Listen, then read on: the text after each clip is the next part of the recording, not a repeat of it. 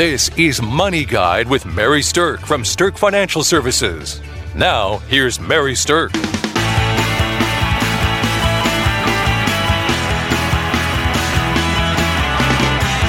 Welcome to Money Guide with Mary Stirk, and today we're talking about the most Googled financial questions. And with me today, I have financial planner Byron Posma. And Byron, you know, when we talk about the most Googled financial questions, it kind of makes you wonder, what did we do before Google? Yeah, that's true. Probably encyclopedias or things of that nature, but Google is it's a great tool to use. Oh, absolutely. And you know, jobs that no longer exist, things like encyclopedia salesman. Yeah, that's right. That used to be somebody's entire job, and now we just ask the Google. That's right. You know, I find myself in just normal conversation very frequently saying, oh, well, let's just Google it, because you come up with some random question, and then there you go. You have an easy way to just go ahead and figure out an answer. It really is amazing. Yeah. Mm-hmm. Now, not all of the time is it accurate, but you at least can find some answers out there. Well, that's true. You have to take it with a grain of salt. And one thing, especially with financial situations, is that everybody's is different. Right. And what might sound good on Google may not be the right thing for yourself. Yeah, and that's a very, very good point. So just because an answer exists out there, you do have to filter it through your own personal viewfinder to see how that impacts you and if the answer you're finding actually makes sense. So some of the most Googled financial questions that are out there center around taxes, which is a timely topic since we're kind of getting ready to move into tax season here. Yep. Now, while we are not tax advisors or CPAs, we do work with a lot of people concerning tax management of their investment strategies and things like that. So our focus around taxes most of the time is surrounding how do you keep more of your own money and avoid the tax bite that's out there to the extent that you legally can. That's right. That's the key. It's not necessarily how much you make, but how much you get to keep. Right. So this is the single most Googled financial question that we could find when it comes to taxes is, what happens if I file after the tax deadline? Oops. Hopefully you have asked for an extension. Yes, because that's the answer. If you ask for an extension, then you are going to be okay with that. But if you haven't done that, you could owe the IRS fines and interest. Now, even with filing an extension, that doesn't mean you might avoid some of the interest, but you're likely to avoid some of the fines. Right, and keep in mind that interest is ticking too, so if you miss the deadline, try to miss it by not very much. Right. Now, the other corresponding question that frequently comes with that is, well, are there any benefits to actually filing early? And the answer to that can kind of depend on your situation. If you're getting a big tax refund, absolutely, you're going to get your money back sooner. So that's definitely a benefit of filing early. That's right. And it's also a scheduling thing too, because you know, the closer we get to April 15, the busier CPAs, tax preparers are. And so it's a lot easier to get in if you start early. Exactly. Now, the next major Googled question that we see out there about taxes is, what the heck's the difference between an exemption and a deduction and a credit and things like that? Like, it's just murky for people to understand what that means. So here's the thing. Exemptions and deductions pretty much work the same way. What they do is they reduce the total of your taxable income, which lowers your tax bill. There's just less money there that is appropriate for them to tax you on, okay? A credit, though, works differently. A credit is basically a straight-up discount that you're going to get on your tax bill. So if you owed $1,000 in taxes, but you had a $500 tax credit, it means that now you only owe $500 in taxes. So a credit is basically the actual discount. It comes right off the amount of taxes you owe. So if you're looking at those three areas, the credits are the best. They're the ones that come right from your tax bill. Right. They are what are frequently considered to be the most valuable of those things. Okay. So another big question is that I like to keep my finances separate from my spouse. So should I be filing separately, or should we file jointly?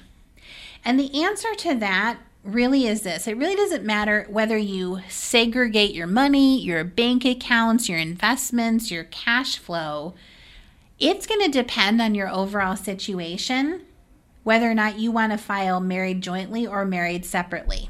So you might miss out on some advantages if you're not doing the joint filing, but you might also avoid certain taxes if you do it separately. So the "it depends" answer is the right answer. That's right. It's important to probably have your tax preparer look at that for you. Right. They should be able to run it both ways and see where your advantage is. Right. Mm-hmm. Okay, next biggest Googled question about taxes is, what receipts should I be saving throughout the year so I can write them off? We all like our write-offs, don't we? That's a great word, write-off. All right, so let's back up the bus just a second here and define this. When people talk about writing off things for tax purposes, what they generally mean is they're deducting that expense from their taxable income. And how you do that is going to be up to you. And with the more recent tax law changes, these different write-offs, if they're not enormous, have basically become less valuable. That's right. The standard deduction was raised significantly, I think, for the 2018 tax year. And so that is something that probably less people itemize their deductions than days gone by. Exactly. And that was actually the intent of part of the reason they did that, was to simplify the entire tax system and have less people itemize. So unless your itemizations are above your standard deduction, which for married couples is, above $24,000, then you are not going to itemize. You'll just take that standard deduction, in which case you don't need to save anything throughout the year to write that off. Right. But if you are going to itemize, then you should keep written proof of anything that you are actually going to quote unquote write off. And it has to be a legitimate reason. You can't just decide you're going to write something off. There usually has to be an appropriate business purpose associated with such things. One other thing, too, is that even if you do not itemize your deductions, there may be some things that you can still use as deductions. For instance, student loan interest, tuition, moving expenses. Teachers can itemize some supplies that they get. So there are some things that even though you might take the standard deduction, you can still itemize them. And charitable pieces are a big piece of that too. If you're going to itemize, that might be a year where you boost up your charitable donations that year. Maybe if you're going to give to, say, your church at the beginning of the year, maybe you also give next year's at the end of the year, and the year you're going to itemize because you're going to be able to use that deduction at a higher level. So those kind of things all affect what you might want to be thinking about keeping in terms of receipts, documentation, and things like that. All right, next big Googled question is this. I'm a freelancer and none of the taxes are being withheld from my paycheck. So what am I supposed to do? So if you're someone that isn't having taxes directly withheld from your paycheck, that doesn't mean you don't have to pay taxes. That's right. You better be prepared for it. And one of the things folks do is to keep savings accounts particularly set up for their taxes. Exactly. I normally recommend that someone who has that situation, number one, visit with their accountant about whether or not they should be paying quarterly tax estimates, because that may be something they should be doing. And number two, however they are getting paid from whatever their freelance or self-employed gig is, that as soon as they get paid, they automatically move a certain percentage of it to a savings that is used nothing except for tax savings. Now, that tax savings account then could be used to pay your quarterly estimates or is there for you at the end of the year. But whatever you think your tax bracket is going to be for your federal and state taxes is what you should be shifting over to that savings account immediately when you get paid. That's right. You basically have to simulate your own tax withholdings. Kind of have to do it yourself. Exactly. Right. Yep. Exactly. All right. So the last big Googled question that I want to talk about when it comes to taxes is this. If I get audited, what happens? Start praying really hard. There you go. All right. If you get audited, there are a number of things to be aware of. Now, here's one thing, though, that the IRS has said, that if you make less than $200,000, there's only a 1 in 98 chance you could be audited. So for those of you who are worrying about that audit, a lot of it does trigger off of the income level that you have. So there are a number of different audit triggers that are out there that might make them look a little bit funny. So if you have massive deductions, or if you go negative on income, or if you are someone who has a really high income and is showing so many deductions that you really get to a very, very low tax bracket, some of those things could be red flags. Some of them are random audits. And so you're not going to be able to, know exactly what red flag did. They're just random. But if you do get audited, then most likely it's going to be conducted by mail. And I don't think a lot of people know that. Yep. So only 1 in 5 audits involve an auditor showing up to your business or home or requiring you to go to the IRS office. So most of the time in an audit, the IRS is just going to ask for backup documentation. Right. Now, my CPA says if you ever get audited, just plan to get out your checkbook. And that's because I run a significant business. Yep. And so if that's the case, then I guess I am just going to expect that maybe there's going to be some costs involved in it. But I also think that if you want to avoid audit, don't screw around with your taxes. Like, pay what you're supposed to pay and don't try to hide things from the IRS. Right. And then if you have an audit, you can rest easy that you had the best good faith efforts involved in doing the right thing. And if you do have to get out your checkbook, maybe it's just to write a very small check because of a legitimate accident. Hopefully it is a small check, but it does come down often to the paperwork that you can use to prove what you've done. Yes. Now, if you find that you made a mistake in your taxes after you filed them, the very best strategy is that you should just admit it, let the IRS know, file an amended return, and pay what you need to pay. If you find a mistake and it's uncovered later that you knew about it, then that starts to walk the line looking like evasion. We don't like that. That's a bad deal. That's a very bad word. That's right.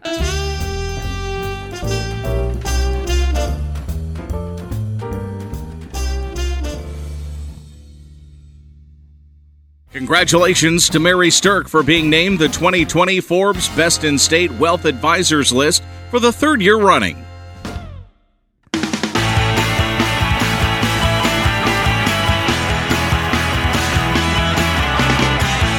Welcome back to Money Guide with Mary Stirk, and today we're talking about the most Googled financial questions.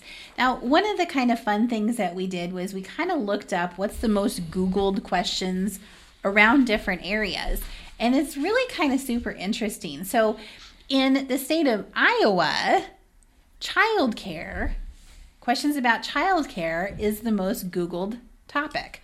So that's kind of interesting. In Nebraska, the most Googled questions surround college planning.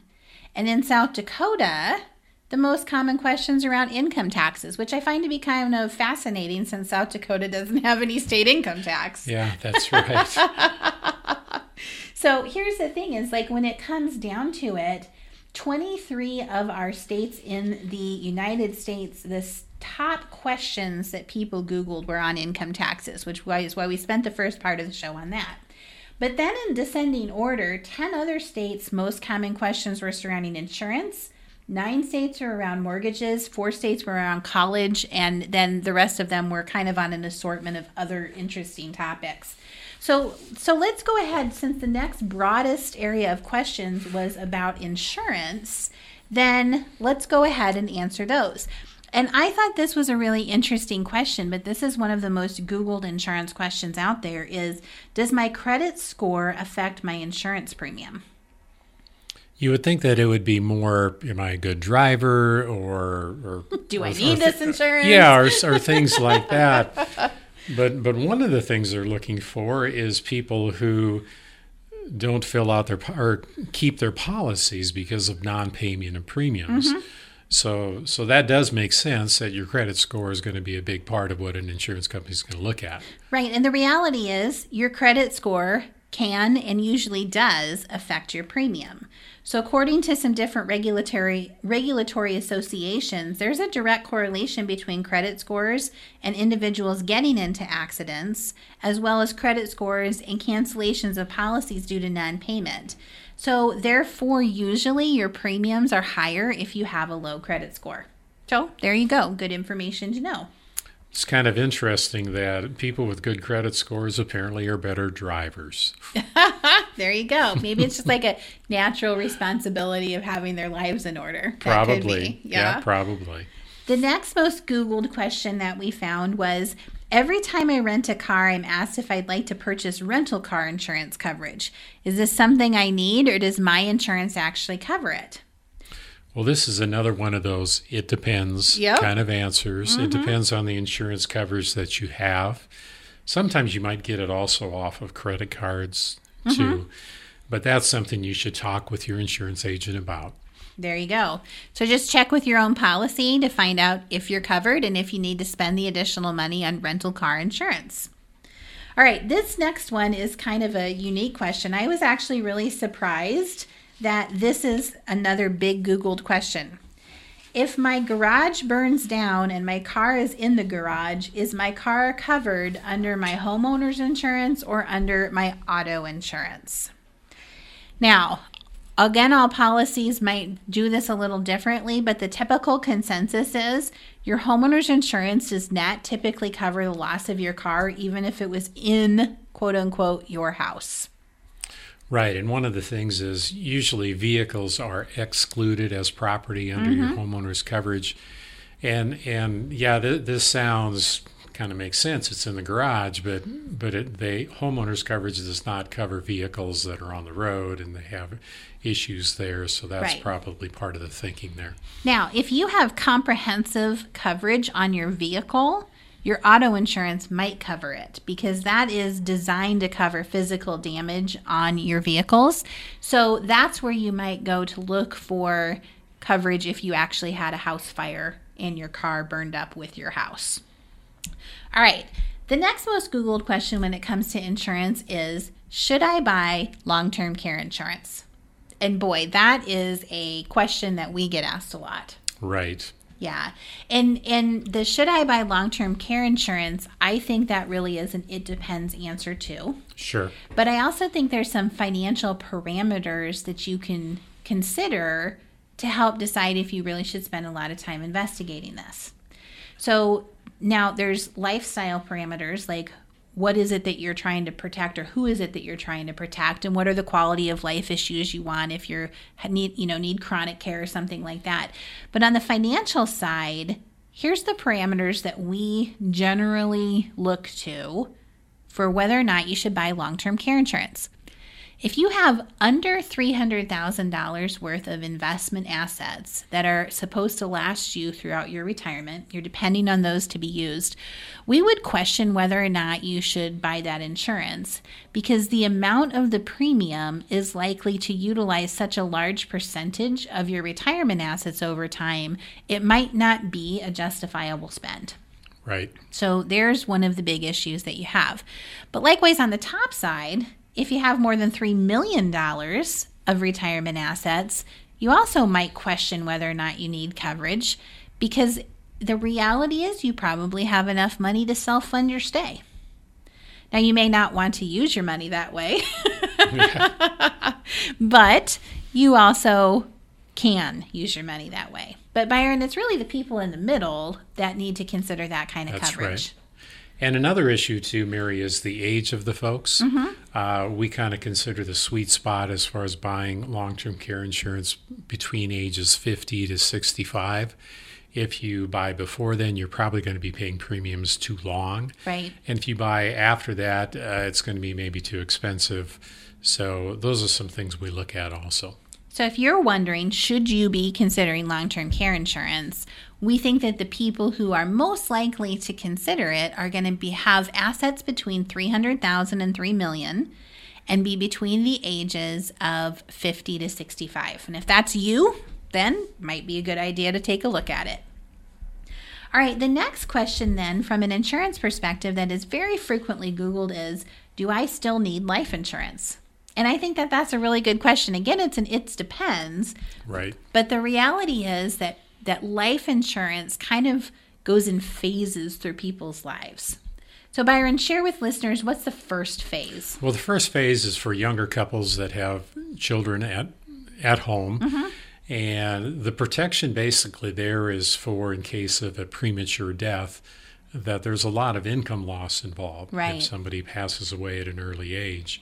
And so that's one of the key factors that you look at for young folks with life insurance. So phase one of life insurance, not to be crude when I say this, but it's really about protecting widows and children. Yes. That's the reality. Now, the second phase is more in your middle years. And once your children are kind of grown and gone and your debt levels might be a little bit less, the second phase is really about protecting your spouse during their retirement. So maybe you haven't quite built up enough retirement nest egg to comfortably retire on, but if one of you passed away prematurely then, your spouse might not have the comfortable retirement that you've been dreaming about. Right. And then the last phase is really about legacy planning. Yes. You could look at what you might want to leave for your children. Yep. Children, charities, things like that. What's the financial impact you want to leave behind when you're no longer here? Now, some people say nothing. Yeah. And if that's the case, you probably don't still need that life insurance. Right. I want to spend my last dollar on the day that I die, kind of an attitude. Yeah. So, and boy, if we could figure out how to predict that down to the penny, we would be the most sought after financial planners in the world. That's right. So life insurance is in phases. Whatever phase of life you're in, that answer is personal depending on what you're trying to protect and who you're trying to protect. Is it widows? Is it children? Is it spouses? Is it, charitable intent, things like that? And then what's your debt levels along the way? Are you trying to clear debt for somebody that's still alive? Or if you pass away and that debt will be cleared by the sale of the asset, maybe you don't need the insurance to cover that anymore. Right. And a lot of insurance companies will allow you maybe to drop down the limits on your life insurance too, which may be more in line with your needs at the time as you age. Yeah.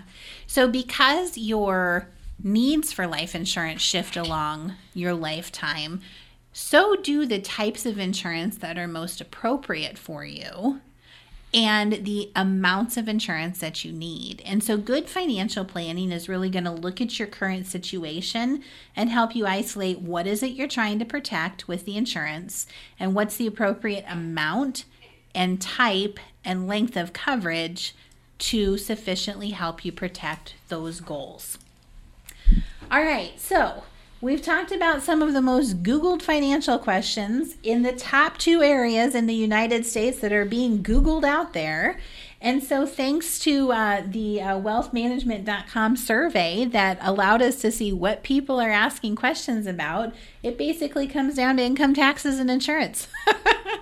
Murky subjects for a lot of people. So we hope this has helped shed some light on that for you. And we hope that this has added some value as you have your own questions that you're pondering. And we thank you for listening to Money Guide with Mary Stirk. The views expressed are not necessarily the opinion of your audio provider and should not be construed directly or indirectly as an offer to buy or sell any securities or services mentioned herein. Investing is subject to risks, including loss of principal invested. Past performance is not a guarantee of future results. No strategy can ensure a profit nor protect against loss. Please note that individual situations can vary. Therefore, the information should only be relied upon when coordinated with individual professional advice. Securities and investment advisory services are offered through Woodbury Financial Services Incorporated, member FINRA SIPC. Insurance offered through Stirk Financial Services, which is not affiliated with Woodbury Financial Services Incorporated. Neither Woodbury Financial Services Incorporated nor its representatives provide tax or legal advice. You should consult a qualified attorney or tax professional to answer your specific questions. Stirk Financial Services is located at 350 Oak Tree Lane, Suite 150, Dakota Dunes, South Dakota, 57049, and can be reached at 605-217-3555. Forbes Best in State Wealth Advisors list includes 10 recipients per state. The award is based on qualitative and quantitative data, rating thousands of wealth advisors with a minimum of 7 years of experience and weighing factors like revenue trends, assets under management, compliance records, industry experience, and best practices. The award is not based on portfolio performance or client reviews. There is no fee in exchange for rankings. Third-party rankings and recognitions are no guarantee of future investment success and do not ensure that a client or prospective client will experience a higher level of performance or results. These ratings should not be construed as an endorsement of the advisor by any client, nor are they representative of any one client's evaluation.